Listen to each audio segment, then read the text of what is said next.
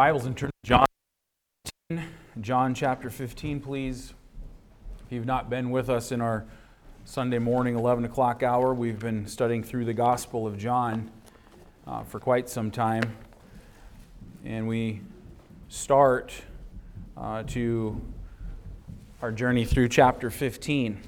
And our text verses for this morning are going to be verses 1 through 11. I'll go ahead and read those and give you just a little bit of insight here, and then we'll make some application from God's Word this morning. Amen. And let's be on purpose and diligent this morning to engage with God's Word on purpose and ask the Lord to teach us from it today, okay? Verse 1, I am the true vine, and my Father is the husbandman. Every branch in me that beareth not fruit, he taketh away, and every branch that beareth fruit, he purgeth it, that it may bring forth more fruit. Now ye are clean through the word which I have spoken unto you. Abide in me, and I in you. As the branch cannot bear fruit of itself, except it abide in the vine, no more can ye, except ye abide in me. I am the vine, ye are the branches. He that abideth in me, and I in him, the same bringeth forth much fruit. For without me ye can do nothing.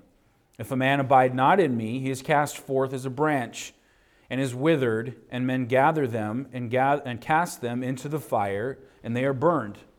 If ye abide in me, and my words abide in you, ye shall ask what ye will, and it shall be done unto you. Herein is my Father glorified, that ye bear much fruit, so shall ye be my disciples. As the Father hath loved me, so have I loved you. Continue ye in my love. If ye keep my commandments, ye shall abide in my love, even as I have kept my Father's commandments, and abide in his love.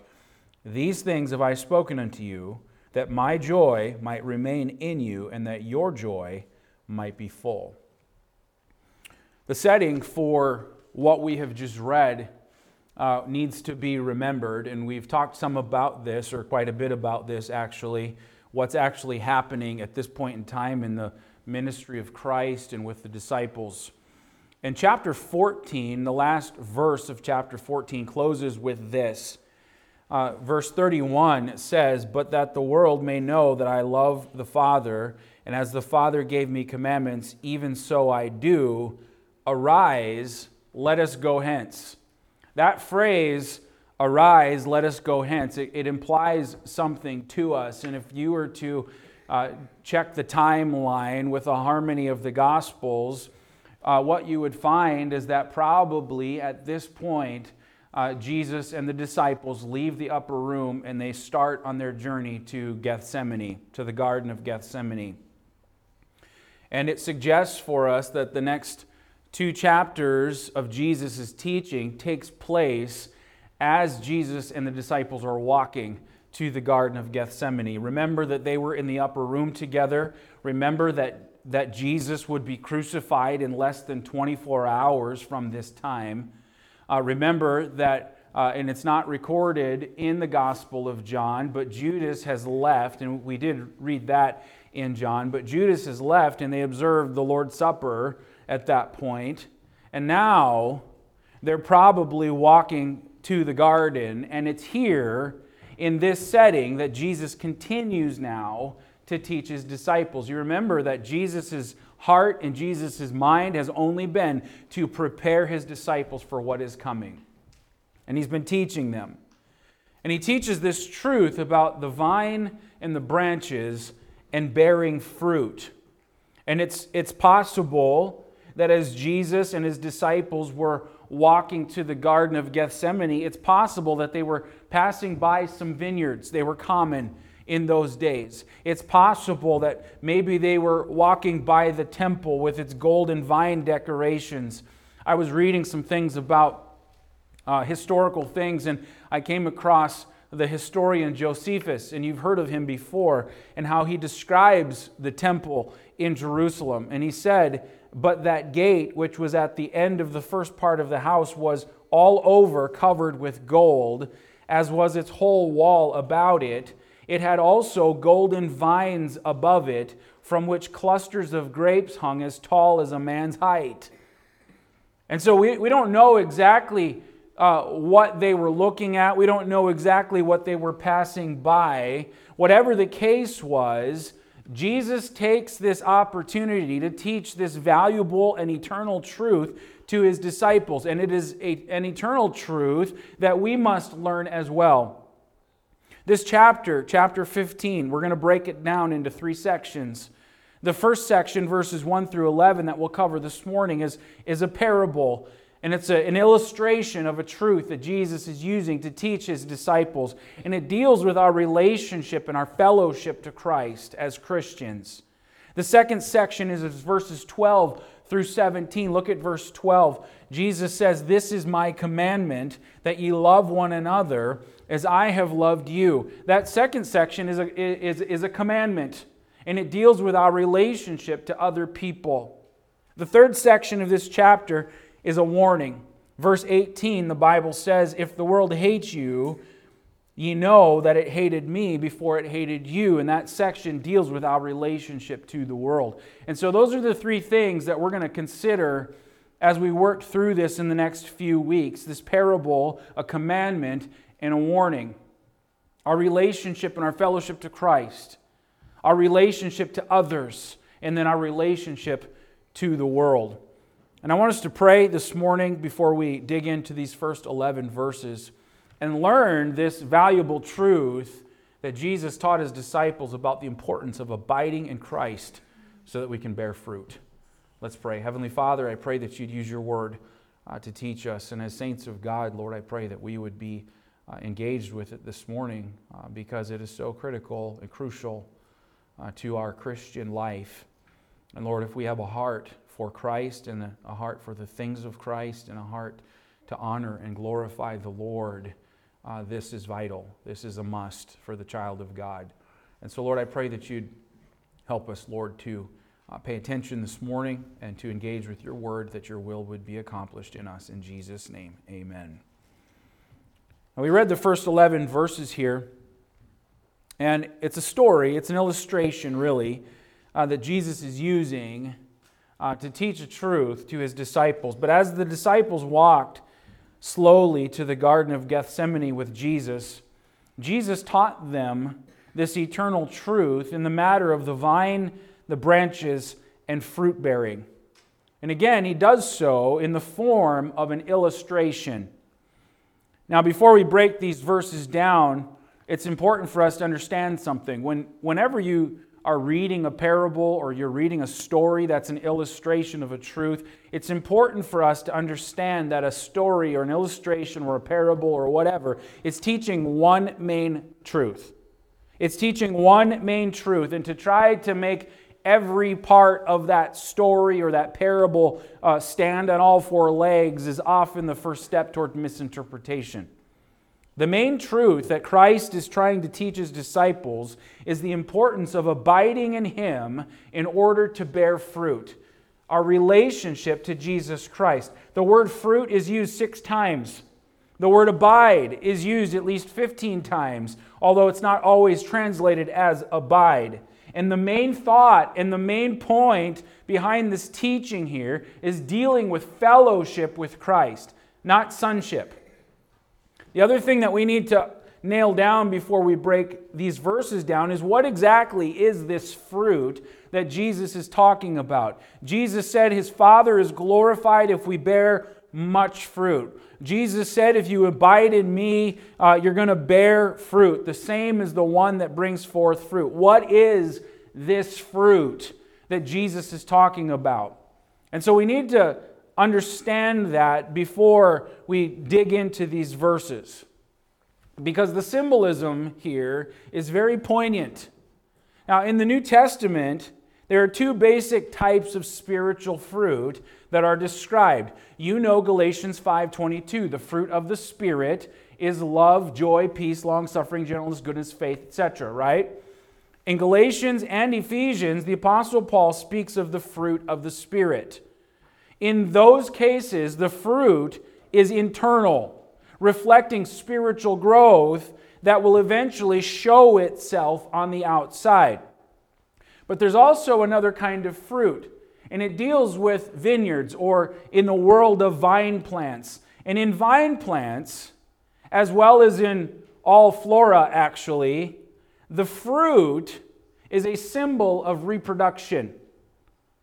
The fruit on the vine is pleasant, it's desirable in and of itself. It's there for consumption to enjoy the taste of it. But the purpose of fruit is far more vital than just the secondary consumption of the grape on the vine. Within the grape itself, or the fruit of any other kind of tree, is the seed that has the potential to bring forth another vine plant. The fruit was the embodiment of the seed which would bring forth new life. And so when we're talking about the fruit that Jesus is describing here, I think the meaning that Jesus is giving to fruit is twofold. And it seems clear that the fruit Jesus is describing is of spiritual reproduction. Spiritual reproduction in two forms. Number one, that His nature and His character is developed and reproduced in us. His character flows through us. The second is the reproduction of ourselves, the bringing forth of others to new birth spiritually. So in other words, it is God's will that saints, that Christians bear much fruit. That His nature and His character is developed in our lives, and also that God uses us to bring others to new life in Jesus Christ. That is God's will for you. That is God's will for me. That we bear much fruit. That His character is developed in our life, and that He uses us to bring others to new life in Jesus Christ. Spiritual reproduction. And so there's several things that we need to look at in this passage concerning this bearing fruit.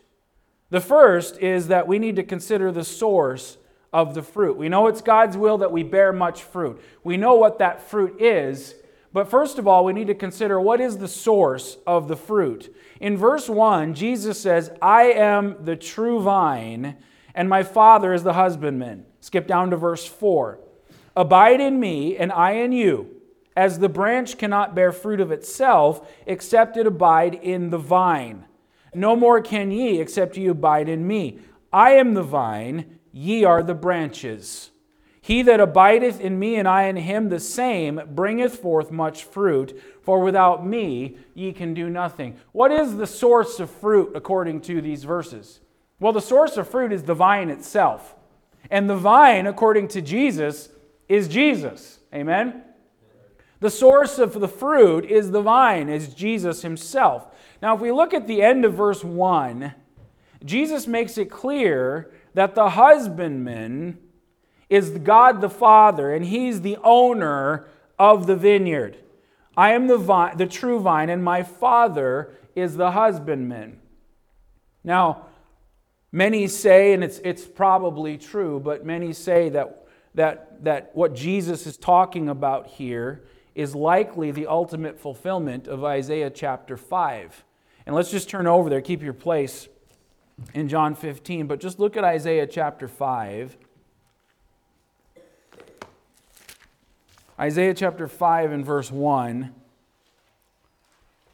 The Bible says, "Now will I sing to my well-beloved a song of my beloved, touching his vineyard. My well-beloved hath a vineyard in a very fruitful hill, and he fenced it, and gathered out the stones thereof, and planted it with the choicest vine, and built a tower in the midst of it, and also made a winepress there. And he looked that it should bring forth grapes, and it brought forth wild grapes.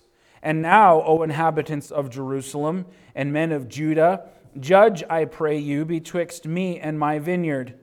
What could have been done more to my vineyard that I have not done in it? Wherefore, when I looked that it should bring forth grapes, brought it forth wild grapes. And now go to, and I will tell you what I will do to my vineyard. I will take away the hedge thereof, and it shall be eaten up, and break down the wall thereof, and it shall be trodden down, and I will lay it waste. It shall not be pruned nor digged, but there shall come up briars and thorns. I will also command the clouds that there rain no rain upon it. For the vineyard of the Lord of hosts is the house of Israel, and the men of Judah his pleasant plant. And he looked for judgment, but behold, oppression, for righteousness, but behold, a cry. And many say that this is the ultimate fulfillment of Isaiah chapter 5. And in the vineyard of Israel, God has planted Jesus Christ as the true vine, or the genuine vine, or as God describes it in Isaiah chapter 5, the choicest vine. And that's significant because in the illustration that Jesus gives, in the world of vineyards, the vine stock itself is so crucial in the production of the finest of grapes. Some strains are better than others. And Jesus says here, he describes himself as the true vine, as the choice vine, the life source of real fruit is what we're getting at. So let me make an application here, because we understand what the source of fruit is. It's God's will that we bear much fruit. The source of fruit is Jesus Christ. And so here's the application and the principle. If there are branches, which are people, you and me, and we call ourselves Christians and we call ourselves saints of God, if there are branches that are not bearing fruit, that is not a reflection of the vine. Because the vine itself is the choice vine. The vine itself is the true vine. The vine itself is Jesus Christ. And the Bible tells us, for he whom God has sent speaketh the words of God. For God giveth not the Spirit by measure unto him. The Bible says in John 3 and verse 34 that God doesn't hold back or give limitations to Jesus Christ.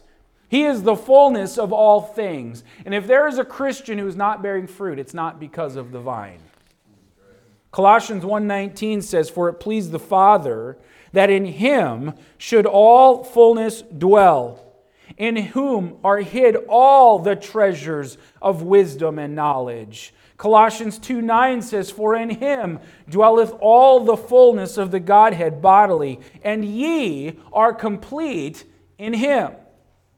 Friends, it is God's will that his children bear fruit. John 15 and verse 16 says, ye have not chosen me, but I have chosen you and ordained you that ye should go and bring forth fruit, and that your fruit should remain.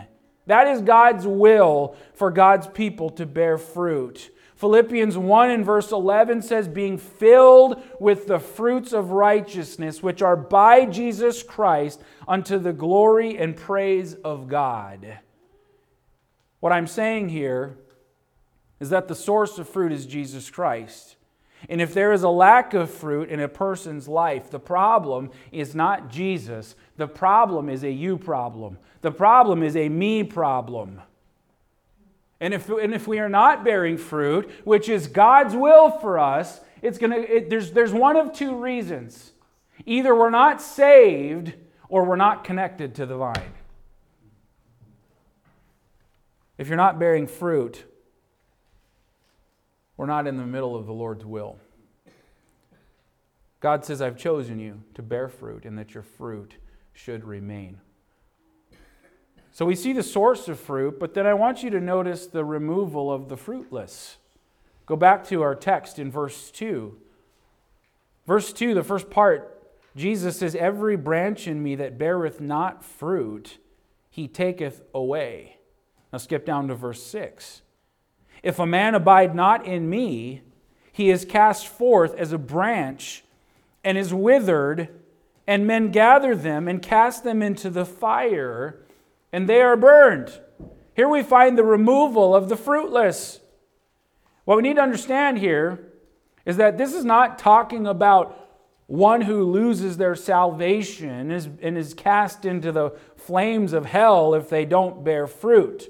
That's not what Jesus is saying. That would contradict other scriptures, certainly. What Jesus is saying is simply further talking about the consequences of a branch that is not connected to the vine.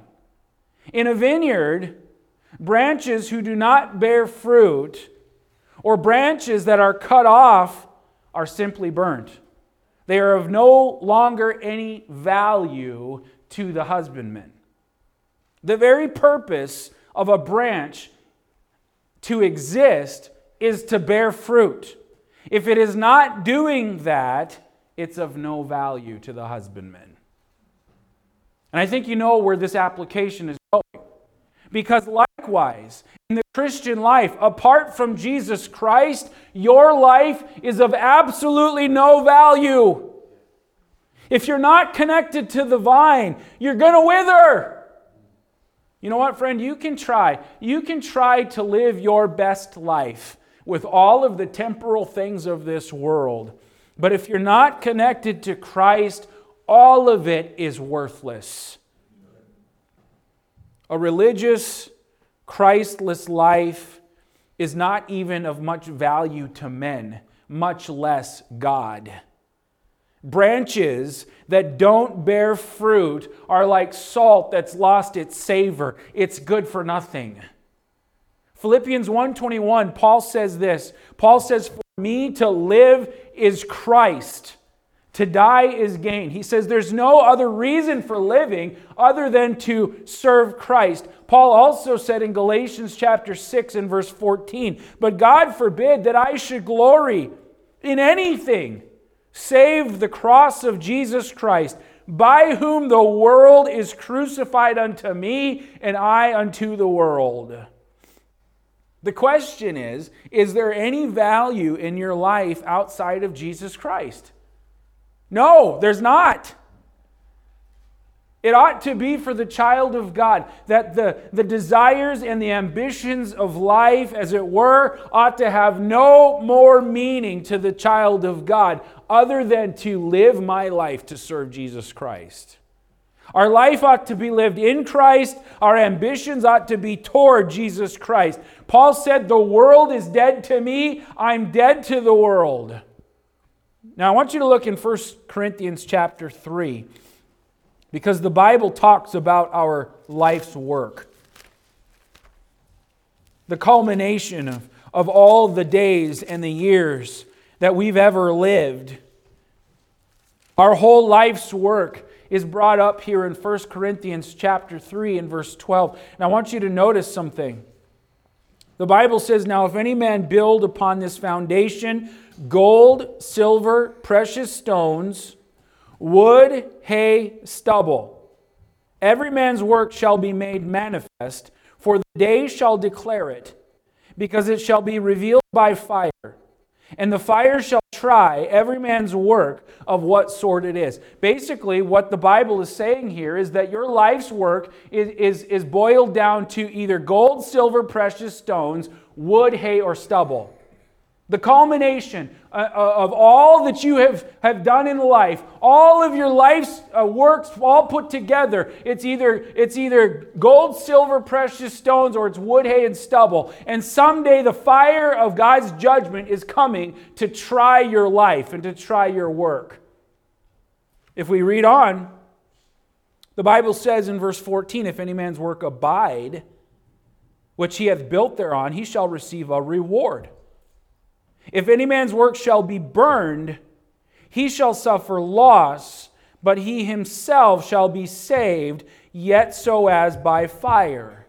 In other words, the fire of God's judgment is going to try our life. And if the amount of all the investment and everything that we've put our life into ends up burning up by the fire of God's judgment, it was wood, hay, and stubble. But if your work abides, it's eternal, and you'll receive a reward. In other words, what's happening here is that the value of your life is being condensed down. The value of your life is being condensed down to show whether it was actually valuable or not.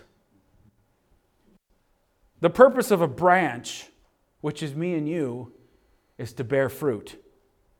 When branches upon a vine were fruitless, the husbandman would cut it off so that there would be room for another branch to grow that would bear fruit. You following me here?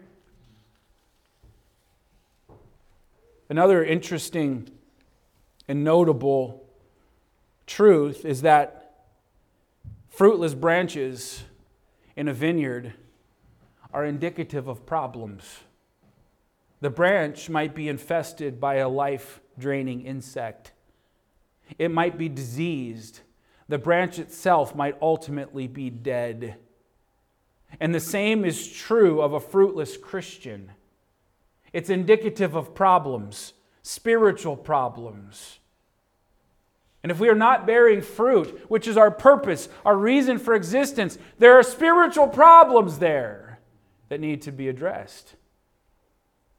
Jesus says the branches that don't bear fruit, they're gathered up and cast into the fire, they're burned because they're not of any value. I don't want my life to be of no value to Jesus Christ. Amen? It's God's will that we bear fruit. Go back to our text because I want you to notice the pruning of the fruitful. We see the removal of the fruitless, but if you look at the second part of verse 2, you see the pruning of the fruitful.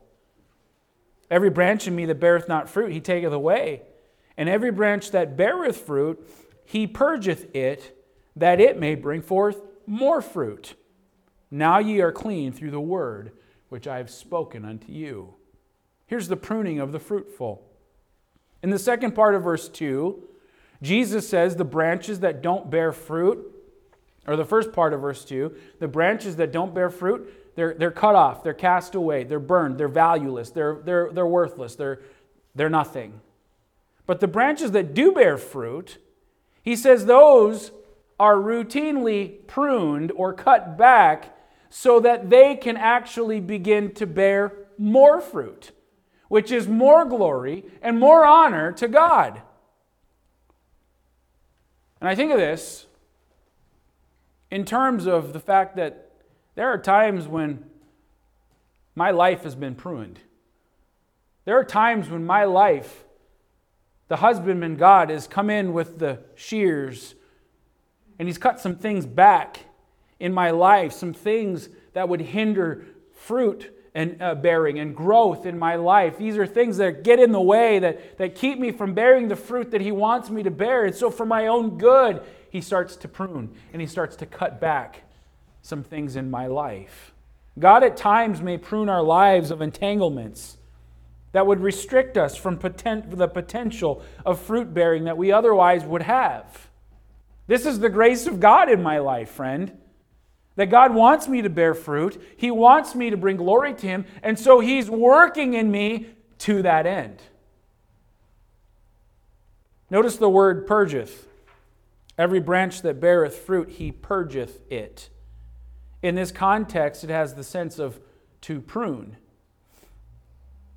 But then you get to verse 3, and he says, now ye are clean through the word which I have spoken unto you.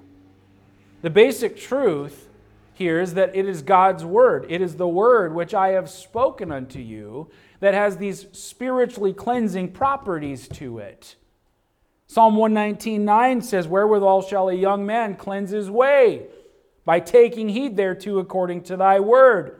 Ephesians 5:26 says that he might sanctify and cleanse it with the washing of water by the word. Friend, you get into God's word, maybe in times of temptation. You get into God's word and you memorize scripture so that you would not sin against God. Maybe you grab onto a truth or a promise in times of discouragement, and the water of God's word washes over my mind and washes over my heart, and it cleanses my mind. It cleanses my heart. I'm washed. I'm clean. That's the right kind of brainwashing, friend. In the human mind, which desperately needs to be cleansed. Now notice the word clean in verse 3. I'm making a point here. I told you to notice the word purge in verse 2. But notice the word clean. Now ye are clean through the word which I have spoken unto you. The word clean in verse 3 and the word purgeth in verse 2 are almost exactly the same word. They are so closely related etymologically that they basically mean the same thing. And what is being implied here by Jesus is that it's the Word of God that does the cleansing and does the pruning in my life. Amen.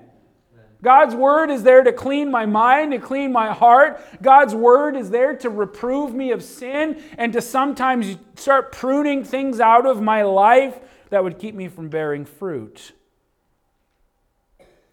It's the Word of God that gets the entanglements that would hinder fruit bearing out of my life so that the Master gets the glory. And the application is very simple. God cleanses us through His Word. God chastens us through His Word in order to make us more fruitful. And this is the grace of God in my life, seeking to make me into something that brings glory to Him. When it comes to chastening or pruning, the chastening isn't pleasant. The Bible says, no chastening for the present seemeth to be joyous, but grievous. Nevertheless, afterward it yieldeth the peaceable fruit of righteousness in my life. It explains for us why dedicated Christian people will often go through times of suffering in life.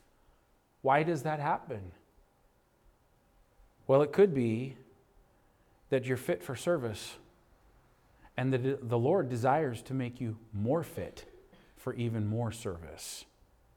The process might be painful, but what it produces is always good.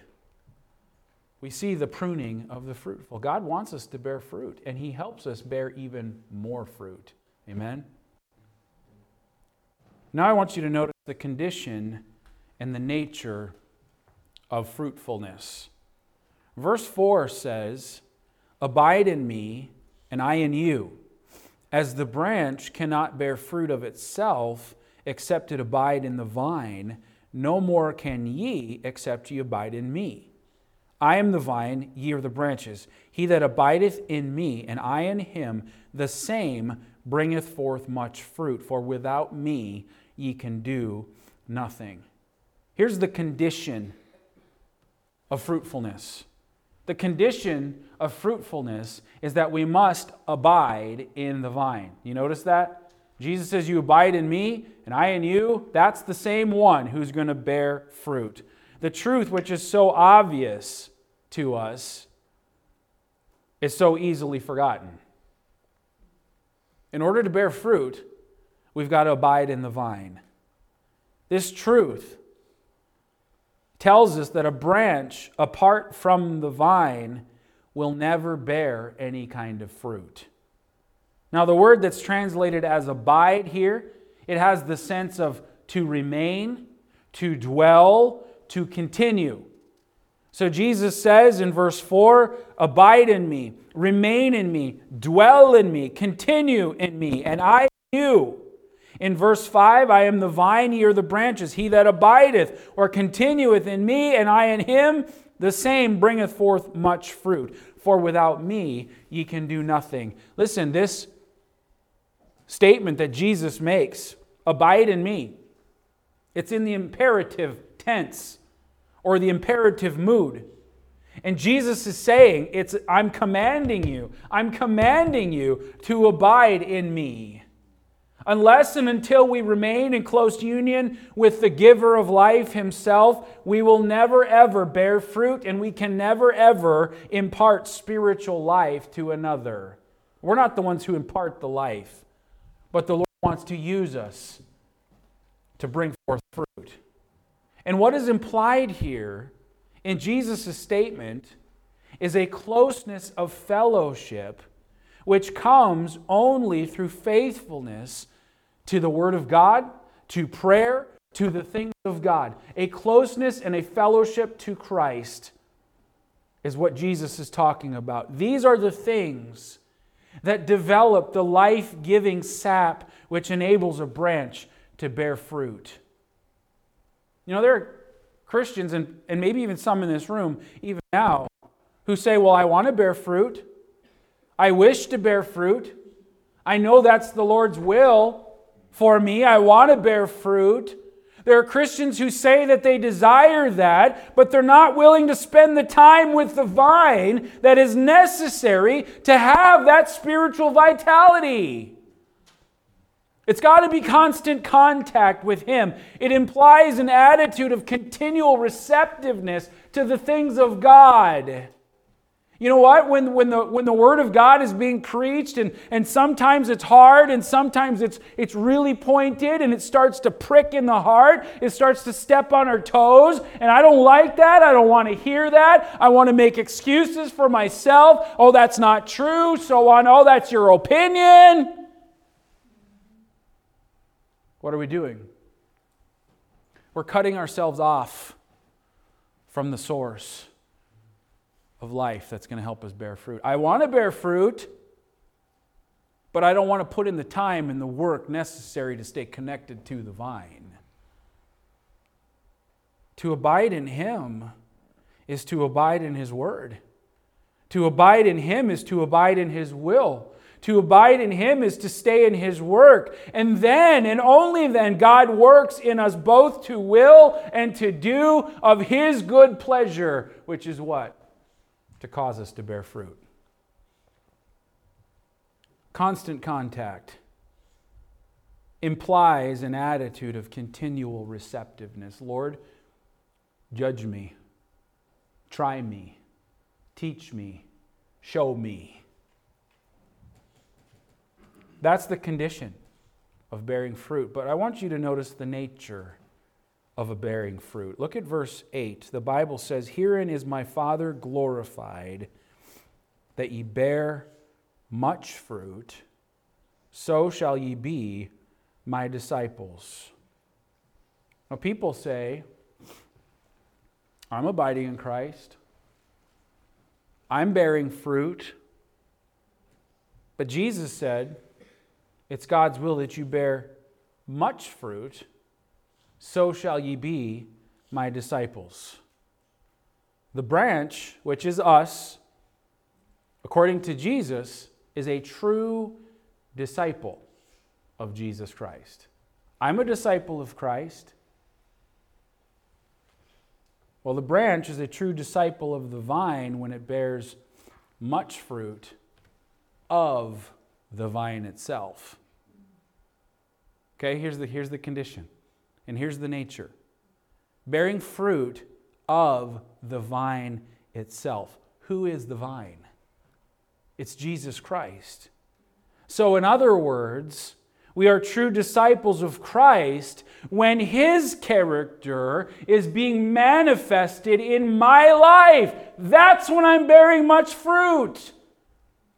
What the sap to the vine is, or the sap of the vine to the branch is, the Spirit of God is to the Christian. The fruit of the Spirit is the character of Christ that should be developed in my life. Do you follow this?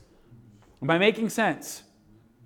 The fruit of the Spirit is the character of Christ that should be developed in my life. I am bearing much fruit when the character of Christ is being developed in me. What does that mean? What does that mean? Here's the practical side of it. It means that love and joy and peace and gentleness and goodness and all the fruit of the Spirit is being manifested and shown in my life. That is when I am bearing fruit.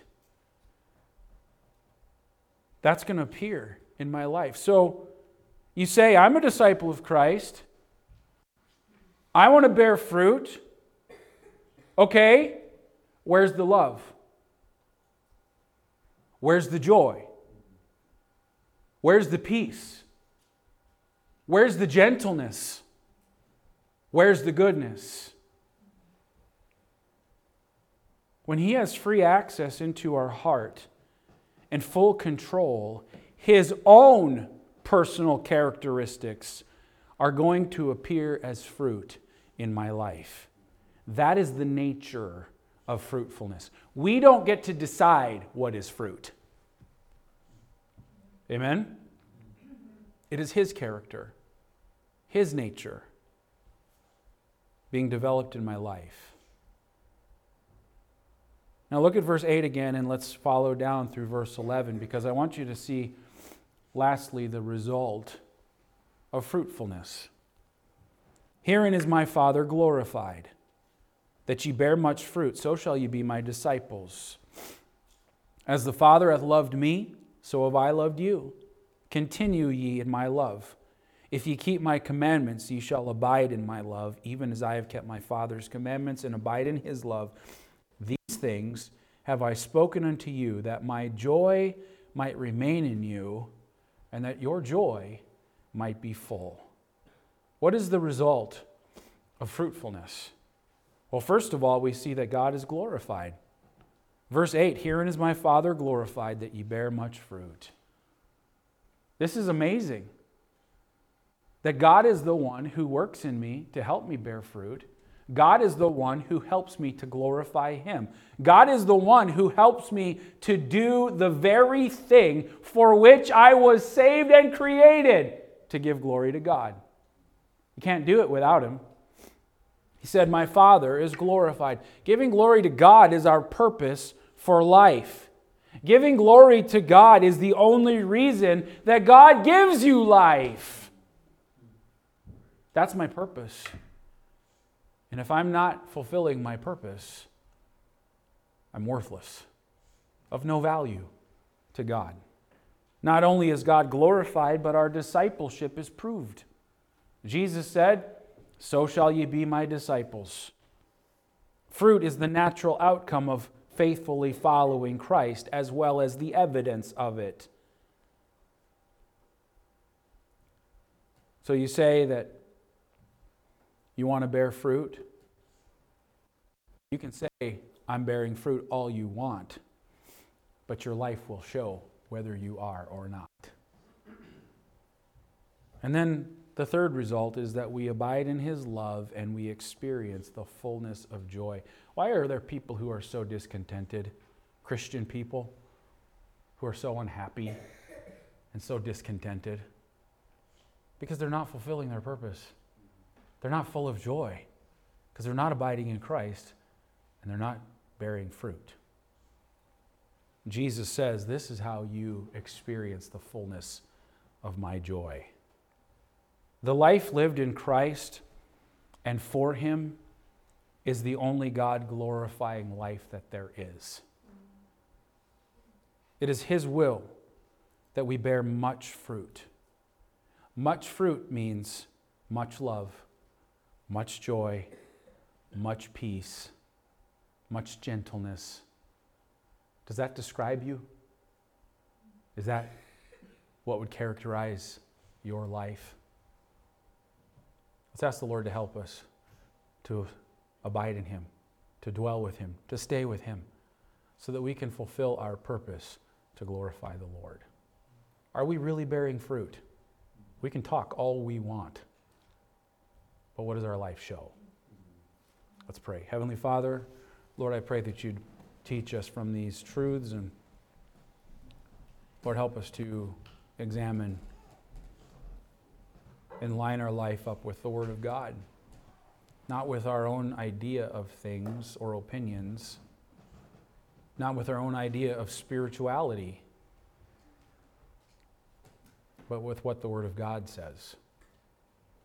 And Lord, help us to be continually receptive to truth, even when it highlights or exposes something in us. Lord, I pray that we'd not respond in pride, but Lord, submission and humility.